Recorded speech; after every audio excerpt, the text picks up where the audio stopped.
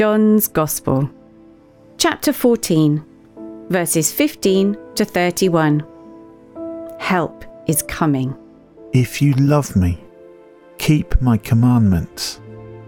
I will ask the Father, and he will give you another helper to be with you forever, the Spirit of truth, which the world cannot get, because it doesn't see him or know him.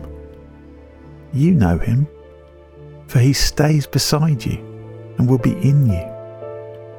I will not leave you as orphans. I will come to you. In a little while, the world will no longer see me, but you will see me.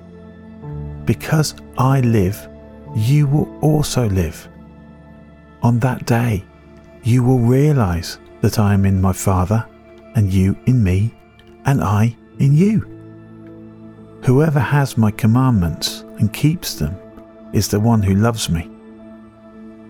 And whoever loves me will be shown my Father's love, and I will show my love and myself to them. Judas, not Iscariot, said to him, Lord, how is it that you are going to show yourself to us and not to the world? Jesus answered him, If anyone loves me, they will keep my word.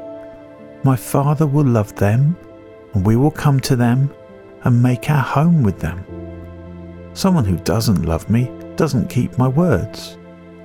And the word which you hear is not mine, but belongs to the Father who sent me. I have said these things to you while I am still with you. But the Helper, the Holy Spirit, whom the Father will send in my name, will teach you all things and will remind you of all that I said to you. Peace I leave with you. My peace I give you. Not as the world gives, I really give to you. Don't let your hearts be troubled, and don't be afraid. You heard that I told you I'm going away, and I'm coming back to you. If you loved me, you would have rejoiced that I'm going to my Father, for the Father is greater than I.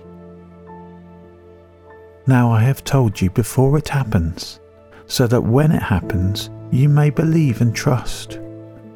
I will not speak much more with you, for the ruler of this world is coming. He has nothing on me, but is coming so the world may know that I love the Father, and I do just what the Father has commanded of me. Come on, let's go from here.